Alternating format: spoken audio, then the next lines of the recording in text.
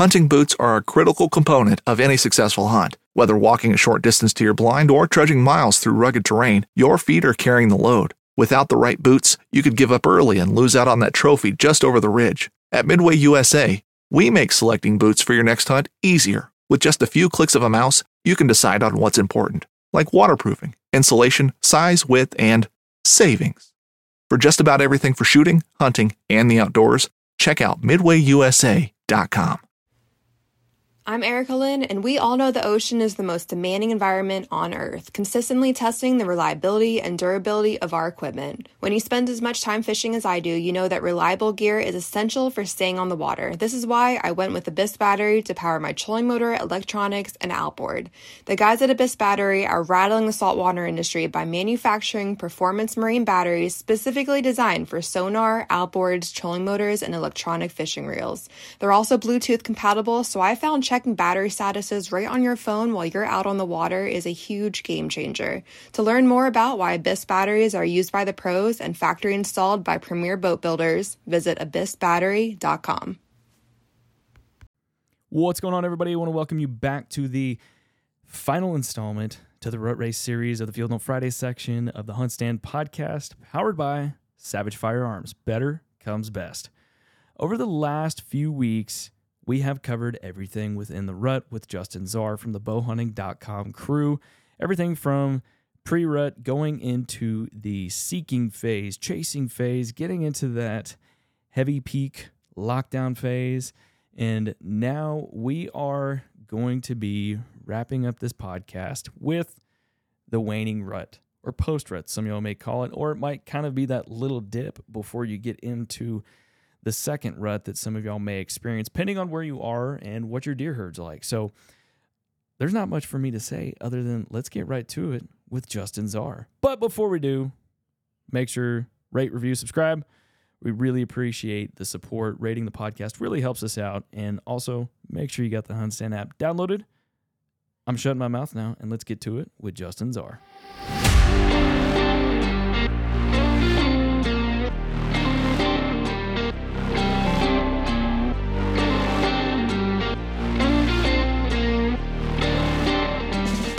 So we've covered the pre-rut. We've kind of talked, that first week. We've talked peak, which, it's typically like that second and third. So to wrap up this series for the fifth part, I want to come into what a lot of people call, I think some might refer to it as the post-rut, but 9 out of 10 times it's the waning rut. You've still got some does that might be coming into heat later on, your younger does. I heard some people say find the fawns, but how do you like to try to approach, let's say that Thanksgiving, post-Thanksgiving time when rut's pretty much done, but you still got a couple that are going at it? Yeah. Well, I think we kind of glazed over maybe like the second week in October. That's 7th, 8th through maybe like the 15th. Yeah. Because for me, that's the zombie walk time. That's when those bucks have bred those first couple does. Yeah. And they're really starting to cover ground and look for the next one.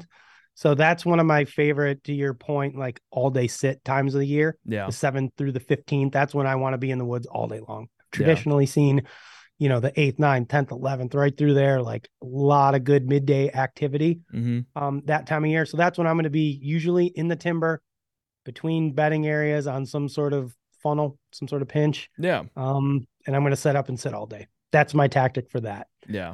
Once we get past that, so now we're talking maybe your 15th through Thanksgiving time, something like that.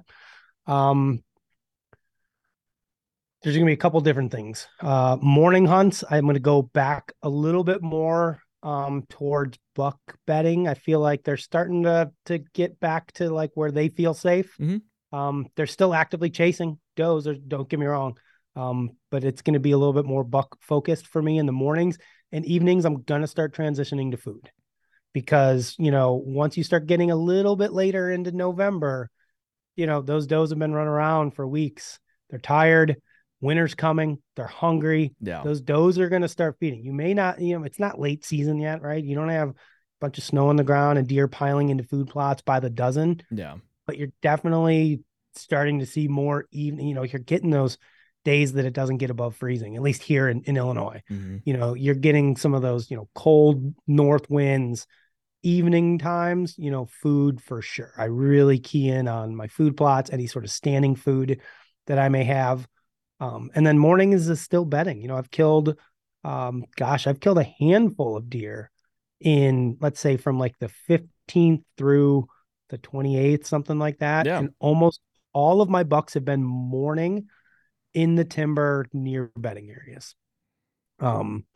Is what I would say. That's also the time of year when I feel like I get some of my bigger quote unquote bonus bucks that show up on camera, or that I see a buck that I've never seen before. Mm-hmm. And my theory has always been those bigger bucks have, bred the resident does in their areas, and they're the dude at the bar trolling around. Hey, let's go hit the next bar. Yeah. There's nobody at this He's one. bar hopping at this time. We got an hour left before all the bars are closed. Let's see how many we can get to, before the bar closes. So that's what I feel like is starting to happen, that tail end of the rut. So again, I've had pretty good luck. That time of year has become one of my favorite, that last part of October, the first 2 weeks of November, I think everybody loves, and it's great for its unpredictability, but it kind of sucks because of its unpredictability. I feel like if a deer disappears during the rut and he's off chasing does somewhere, a lot of times you start seeing them reappear that tail end of the rut. Oh, yeah. Good. Thank goodness he's back, that type of thing. And they're still very, very killable. They're moving a ton during daylight. They seem to be a little bit dumber. They're still very responsive to calling. I think I rattled in and killed a big mature buck on like the 23rd of November one year. I saw him out cruising by himself, across a swamp, and I rattled from a couple 100 yards away and he came in. Heck yeah. So, they're like, hey, if there's a doe or there's a fight or there's something going on and they're just cruising around, like they're still very receptive to that. Where during that peak of the rut, I feel like they're not receptive to anything. No. Like, my gosh, you could throw anything at them. Like, you've seen videos of guys that can't even get a deer to stop when it's going by, and they're like yelling at. Yeah. Yeah. And they're just like, they're so laser focused on those does. Again, that's what makes the peak of the rut awesome, because you're like, oh my gosh, I can't believe all the activity, but it sucks at the same time. I feel like leading into and leading out of the rut, you get a lot of those same positives with not as many of the negatives, a little bit more predictable movement, a little bit more receptive to calling. For me, it's been the time of year when I'm more able to predict what deer are going to do and then hopefully kill one of them. Yeah. I'm trying to remember who I talked to, but there was a study done that they found that it pretty much correlates to most deer. And I'm talking on the calling perspective, what you just talked about. It was like a study done here in South Texas on rattling. And I think it spanned across X amount of time. And they found that towards that last leg of the rut, that more of the mature bucks seemed to be, or they actually were more receptive to rattling and grunting than in the first phases of the rut. Basically, they called a lot of those smaller, more immature bucks. So I guess what I'm kind of asking you is, you feel like it's a better time to have a better chance at calling in a more mature buck this time? Yeah, I think so. I mean, to what I talked about a couple episodes ago, like, I'm rattling all the time. Yeah.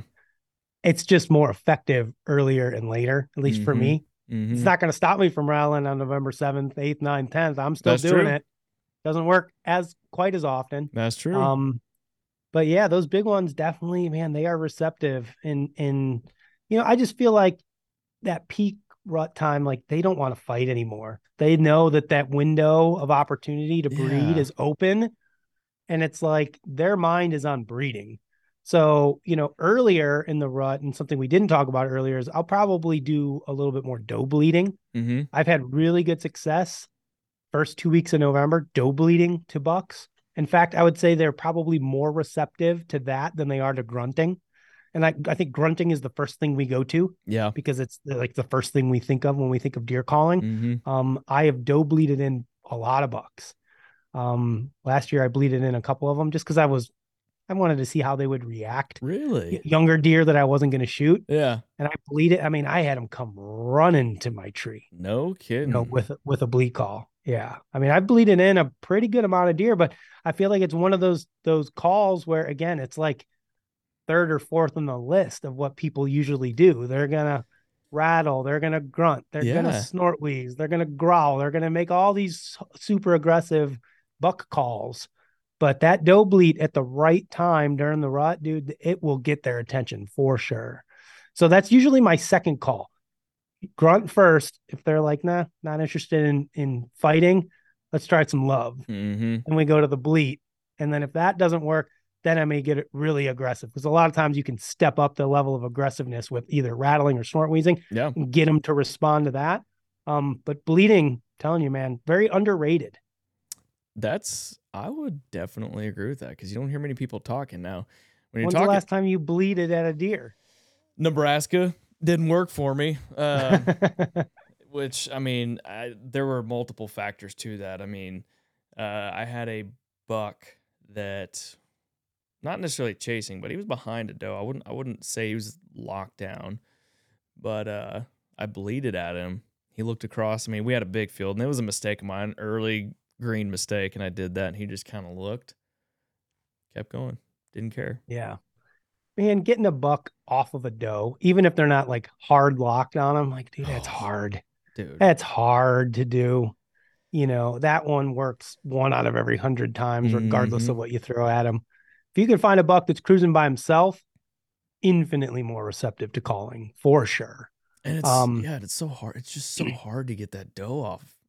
Like, and I guess what I'm referring to is like, I'm kind of referring to turkey hunting and elk hunting in a way. Sure. I was just thinking about turkey hunting, actually, as it pertains to this. Yeah, you want to try and piss that turkey, that hen off. You want her to think that there's another hen moving in, or you want to try and pull her to you because then brings the tom to you. Or essentially with, I had a herd bull that I had come in because I was calling the cows to me. I was calf calling, getting them to me. But for deer, does, I don't know what that answer is. I don't know if there is. I don't know that there is. I think the idea, if a buck is with a doe, in my experience, I've had the best receptiveness to like ultra aggressive calling, rattling, snort wheezing, like really trying to maybe think that there's somebody in there that could threaten, him with that doe. I think a standard grunt, he's like, yeah, dude, I hear a million of those. If I got a buck snort wheezing at me, like now I'm like, okay, what's going on here? So it's tough. I mean, again, it doesn't stop me from trying by any means. I love decoying. I've yet to kill a big buck over a decoy. Same. But the last couple of years, I've really taken a shine to decoying, as much as I hate taking the thing out with me. I'm really hoping to kill one over a decoy this year. Like I'm getting ready to start taking that sucker. I might even take it with me this weekend, a little bit, because I feel like now is, if I see one out in the field and I call to them, and that's to your point earlier, right? If you call to a deer and they can very clearly see there's not another deer there, exactly, it's hard to get them to commit. And that's where calling the deer out in an open field kind of can suck. And a decoy, in my opinion, I think can really be beneficial. The problem with a decoy, of course, is, dude, it's hit or miss. Sometimes they are going to freak out and run the other direction, and you're going to be like, "Oh no, why did I bring this?" I know, decoy? Yes. So, but for me personally, I have this thing where I just really want to shoot a deer over a decoy. So I've been bringing it a lot the last year or two. I brought it a lot when I hunted with my son last year, which I thought was awesome because my idea there was we did a couple ground hunts with him and the crossbow without a blind, because I wanted him to have that experience of not being able to just sit there and play on his phone the whole night. Yeah. And I was like, I want something to maybe hold the deer's attention a little bit more and take it off of us, because he's moving around and all this stuff's happening. So we took the decoy and had plenty of little bucks come in. We had some does snort at it and whatnot. We never saw a bigger buck while the decoy was out there. Like we never had that opportunity, but this year, man, I'm all in on the decoy. To back up the situation I had, the crazy thing about that, we were sitting in this tree edge that we essentially had really good shooting vantage here, really good shooting vantage to the left, and you could see a ways.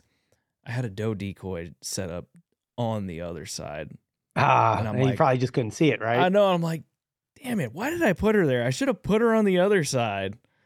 Yep. So it happens. But no, man, I have loved everything that we've talked about this morning. Just trying to give folks out there something that they might be able to pick up on and think about when November hits, or, Yeah. they're in the time of year right now for whenever they're listening to these episodes, and maybe to apply it just to their game plan and figure something else out, and not overthink the rut, right? I think that's the key, man. And it's hard to do. I mean, how many times do we stay up late at night thinking, where am I going to hunt tomorrow? We're pulling up hunt stand and checking the wind and Yeah. the deer forecast and looking at all of our stand locations and what trail cameras have been going off here and there. And it's like, it's Mhm. enough to just drive you insane. Oh, And sometimes I wish I could get all of that information just out of my head. So I it's just not know. even clouding my judgment. And I can go, do what I want to go do, that I, kind of trust your gut type of thing. Mhm. So that's, again, don't overcomplicate it. Evenings, regardless of the time of year, I think food is always like your best option if available. Default to food if you can on an evening sit, because Yeah. that's traditionally when you have the best luck there. Mornings, default to bedding areas. Peak of the rut, get in the timber. Sit in those saddles on a ridge or a transition or a fence crossing or something like that when those deer are really starting to cover ground. Like, just boil it down to the basics. Watch the wind direction, make sure you're on the right side of where the deer are coming from and going to, and start there. And then you can fine tune from there. Mhm. Hunting food, it's easy to say hunt the food in the evening. Well, if you got a 100-acre field, where do you hunt? How do you get in? How do you get out? You have to fine tune that. But that's just, for me, it's always been like the foundation, the starting point. Morning hunts, I want to be near bedding. I want to get there early. I want to be in there before the deer are back in there. I want to be on the downwind side. Like, you start checking those boxes and it starts narrowing down the locations that you should be in. Then once you get boots on the ground, you can fine tune based on what you see on the ground. Where are the trails? Where is the sign? Where are the good trees that I can set up in, whatever the case may be. And then, just like I said, keep it simple. I want to be on the downwind side of a bedding area during the rut. Okay, where are they bedding? What's the wind doing? I need to be in one of these locations. Just pick one and go. And then hope for the best. Find the does. Find the does. Find the does. Find the does. Yeah, there's no rut without does. So that's where the bucks want to be. And you're seeing that. I know that as we record this, it's October right now, but I am seeing that happen right now. My trail camera data on areas that I have not had a buck in weeks. It may not be my big ones yet, but it's an indicator that it's coming. My younger bucks are starting to show on cameras that traditionally all summer long have been nothing but does. Doe groups, doe families, and all of a sudden, and there's still nighttime, bucks coming through. They're getting a little bit bigger. They're getting a little bit closer to daylight. So we're on the precipice of everything getting ready to break free right now. It's on the up and up. Well, dude, I appreciate your time this morning. I love getting you on the podcast and talking rut. So hopefully the next time we talk, it's post you killing a giant here. Success stories. I don't know about a giant. I don't have any giants that I know of anyways, but maybe one will show up and I'll kill it. One of those bonus bucks. If he gets you excited, to me, that's a giant. Doesn't matter what the score is. I have plenty of those out there. It doesn't take much. I got plenty of those. Well, heck yeah, dude. Well, tell the listeners real quick where they can find everything that y'all post, social media, if they want to see anything, YouTube, like that. Yeah, absolutely. So, I mean, the core home base for everything is bowhunting.com. That should be pretty easy to remember for most of y'all. So bowhunting.com is the core. Most of the socials are at bowhunterdie. So those are the places you're going to go find kind of what our team is up to. Myself, Todd, the rest of our guys are up to all fall. We got deer dropping seemingly every day right now. We got a lot of does being shot right now. We're hoping for a few bucks over the next couple of days. But yeah, at bowhunterdie and most of the socials. Bowhunting.com, bowhunterdie. Just Google search them up and you'll find us. Hard to miss. Heck yeah, man. Appreciate your time this morning. Thanks, man. All right, y'all. That was the finale to our Rut Race series with Justin Czar of the bowhunting.com crew. Just want to thank him for his time and everything that he brought to the table for y'all. And hopefully you have found success at this point. If not, we're going to have some post-rut strategies and late season strategies coming for y'all down the pipeline of the Hunt Stand podcast. But again, y'all, we just want to thank y'all for tuning in to the Hunt Stand podcast and this whole Rut Race series within our Field Note Friday section, powered by Savage Firearms. Better comes best. Signing off, and we'll see you on the next one.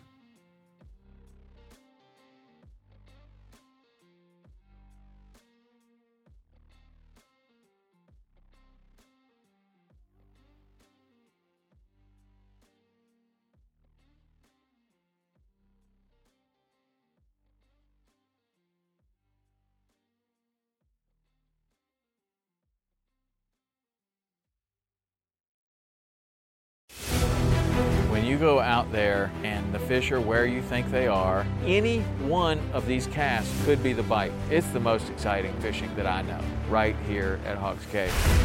Oh, that's awesome! Experience the best saltwater fishing the world has to offer. Don't miss Thursdays with Saltwater Experience, brought to you by Golden Boat Lifts, every Thursday night from 6 to 9 p.m. Eastern on Waypoint TV, the destination for outdoor entertainment.